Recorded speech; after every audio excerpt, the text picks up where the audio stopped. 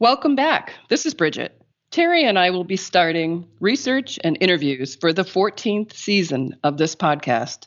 Since so many people may be experiencing prolonged periods of stress, anxiety, or depression for the first time, we are reposting 2 episodes about how to get work and other tasks done when you're struggling mentally. We invite you to come and join us on the Giving Voice to Depression Facebook page. There are daily posts, information, and support.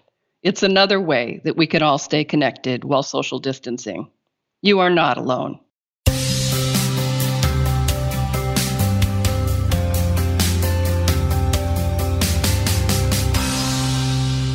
Hello, and welcome to the Giving Voice to Depression podcast, produced in partnership with Mental Health America of Wisconsin. We are not experts or therapists. We are sisters and best friends who live with depression and have learned that hearing others speak openly and without shame makes it easier to believe depression is a common and treatable illness, not a personal failing. We began this season with 2 very practical episodes about motivation. We know that from the outside, depression can look like laziness. From the inside, we know it's not a choice. It can feel more like a physical weight, producing a zombie-like existence and foggy thinking on one end of the spectrum, to what makes work, basic household tasks, even getting out of bed, feel like physical impossibilities on the other end. But the dog still needs to be let out, and the kids still need to be fed, the dishes need to be cleaned, and our jobs need to be done and done well, or we might lose them. Today's guest is Sarah Fielding. She is a New York City-based writer who recently wrote an article for Healthline called 9 Ways to Motivate Yourself to Work When You're Struggling Mentally. These tips might not feel like options on your worst days, but on days Sarah describes as when you're not at your peak mental state, they could really be helpful. So we're going to spend 2 episodes discussing them. We start with the very concept of starting. I really think that starting is the hardest thing. For me, whenever I have a task in front of me that I need to complete, it's very overwhelming. It just feels very big, and it's hard to really take that first step, especially on days where it's just harder to function mentally. Because I think once you do take that first step of starting it, it really shrinks how big the task feels and makes it a lot more manageable. But when you are just staring it down, it just feels so unsure and large and just almost impossible at times. And I just thought it was a really interesting thing to discuss, the fact that just because we're sitting at a desk and in front of our computer doesn't mean we're going to be super motivated and getting the job done. There's going to be days where it's really easy. There's going to be days where it's hard, and it's about figuring out what the difference is between those times that will make it easier to continue on. Sarah recommends planning out your entire day. What are the big tasks that need to be done? What resources are needed to complete them? And then what are the less critical tasks? And about how long will each take? It can sound like a lot, right? But Sarah says mental health experts say that having that guide can actually make the day feel more manageable.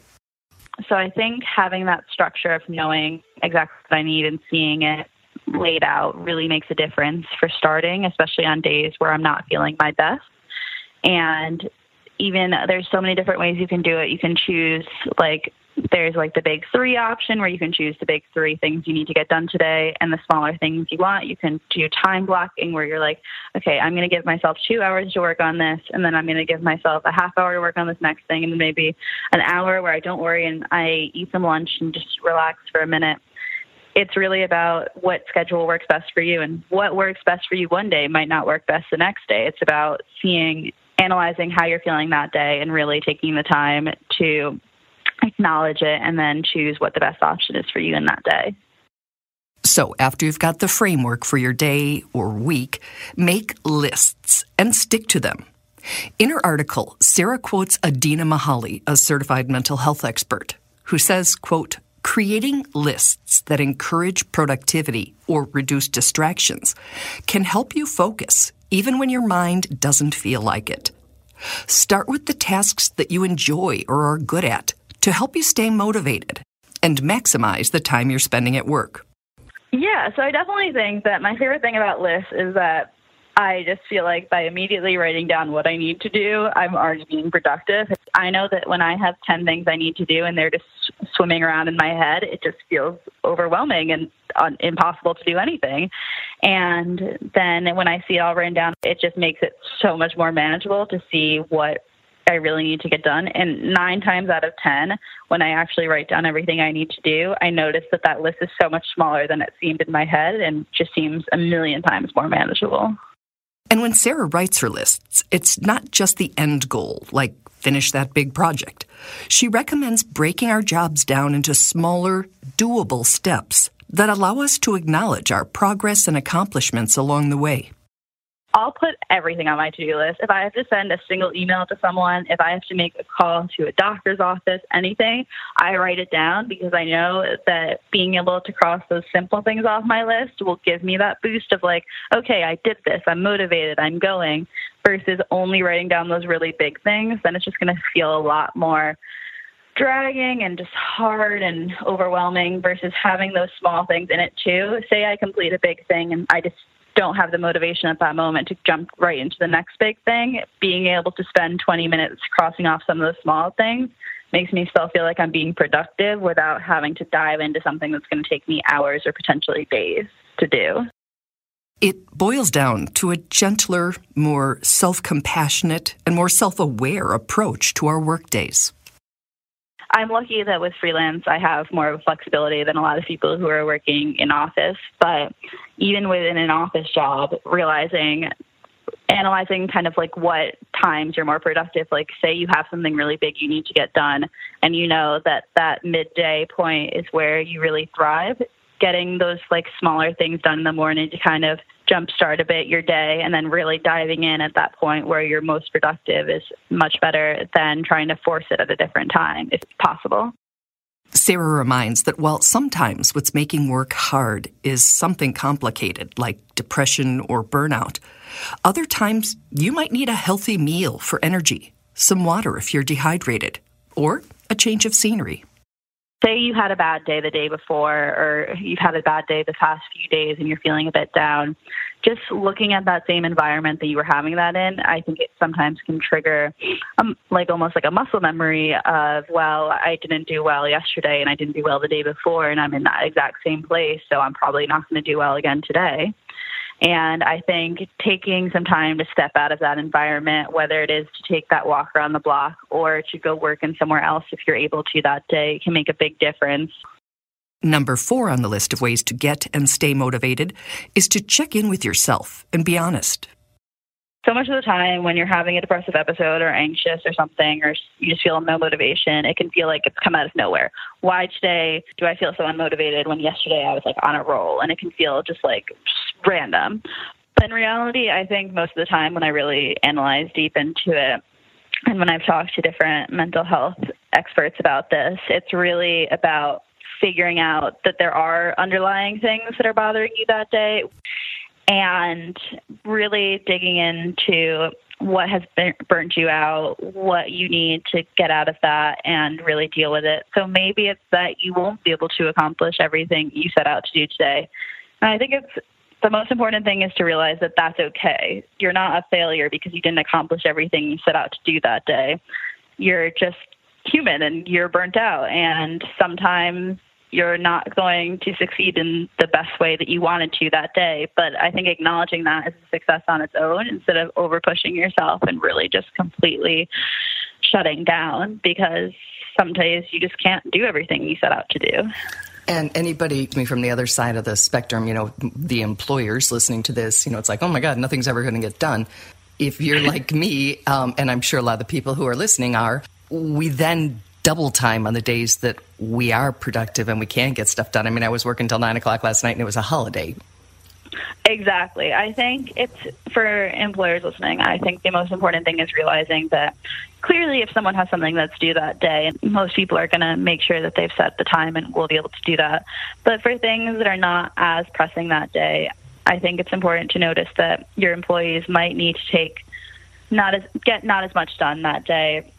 But then because they've taken that time, maybe they've taken a few hours of mental health time and left work a bit early, or maybe they've just been a bit slower that day. But by giving themselves that extra time, it means that they will be in a much better place tomorrow or the next day to really double down and get things done, versus a burnt out employee is not going to be a productive or good employee.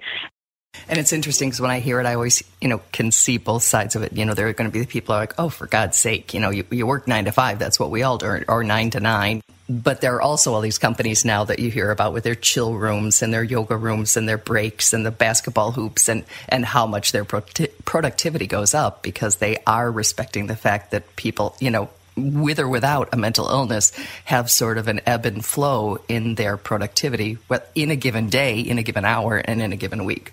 So it's just natural to not always be, on your A game, and it's also natural to not always be on your F game. For sure. And I think the most important thing is just at the core of it, acknowledging that we are not all built the same, and not all our days are built the same. If you have a team, being able to work as a team is so important, and balance each other out when one person or the other is not having as productive a day.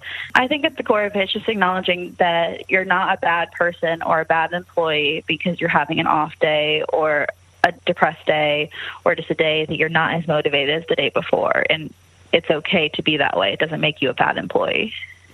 And I would dare say that's every human, and that's been forever, and we just don't talk about it. It's the guy in his, perfectly pressed handmade suit is not 100% every day. Even if he seems very busy, we can be busy and not be productive. I think that busy and productive are two completely different things, because you can look busy as much as you want, but actually being productive and getting the work you need to get done is a completely different thing. Mm-hmm. But actually doubling down and getting the work you need to get done, you need to be in that right mental state and be able to really dig in and know this is the work that I'm getting done, and just push forward with it when you're able. And productive can look very unbusy, because I know there are literally times I'll finish an interview and close my eyes for like 10 minutes and I'm not asleep. And sometimes I'll write the whole episode in my head while I'm doing that. But I'll certainly get, the introduction or the framework in my head. And if someone looked at me, they would not know I was working.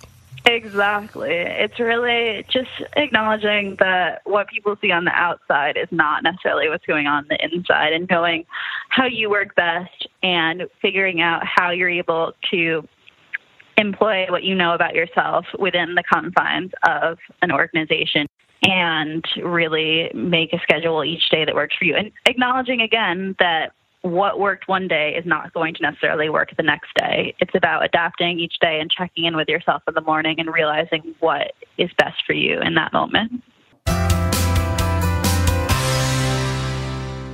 Terry, this is all really reminding me of, tell us the story of the rocks in the jar metaphor that you used to teach your kids for getting things done and prioritizing.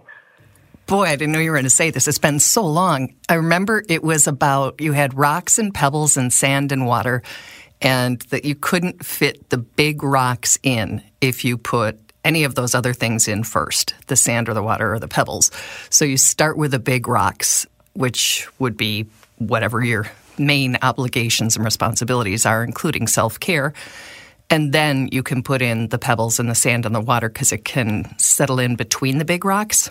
But if you do the things that are less important or less necessary to do first, then you don't have any room for the other ones. It's a good one. It's so funny you brought that up. Yeah. I found that although I'm going to now talk about the little things, I thought that the idea, and I have used it since I did the interview with Sarah, of putting those smaller things on the to-do list actually was very helpful for me, because I don't do that or hadn't done it in the past. And when I say write the next episode, that can seem like a lot. But when I break it down to do the interview, transcribe the interview, being able to check those things off did make me feel more motivated. And I found that a very, very helpful and effective tool. So I'm grateful for that. Yeah, I think it gives you a little momentum, right? It's like accomplishment. That's the word. Perfect word, momentum, yes. Yeah. So we'll talk about 5 more tips. Nothing groundbreaking here, but all good reminders, and also kind of nice to give ourselves permission when possible to work in the way that works best for us, which is not always sitting at a desk staring at a computer during the specific hours of 9 to 5. So That's right. And I like the reminder that, what worked yesterday might not work today. There's a, kind of an organic ebb and flow to it all. If we can manage that. Right, if that's an option. Some days it is and some days it's not. So thank you. I'm so delighted to be starting season 11 and grateful to be doing it with you, Bridget. Thank you, Terry. And everybody check us out on social media. We have our daily posts, as always, on Facebook, Twitter, Instagram, and even my favorite, Pinterest. Excellent. We'll see you next week. Yep. Bye, Terry. I love you. Bye, Bridge. Love you too. We truly hope that our podcast brings a little more understanding, helps you better articulate your experience of depression, or better understand how to support someone else's. We invite you to join us for daily posts on the Giving Voice to Depression Facebook page and on Twitter and Instagram at Voice Depression. It is a comfort to be among fellow travelers on depression's dark road. And remember, if you're struggling, speak up. If someone else is, listen up.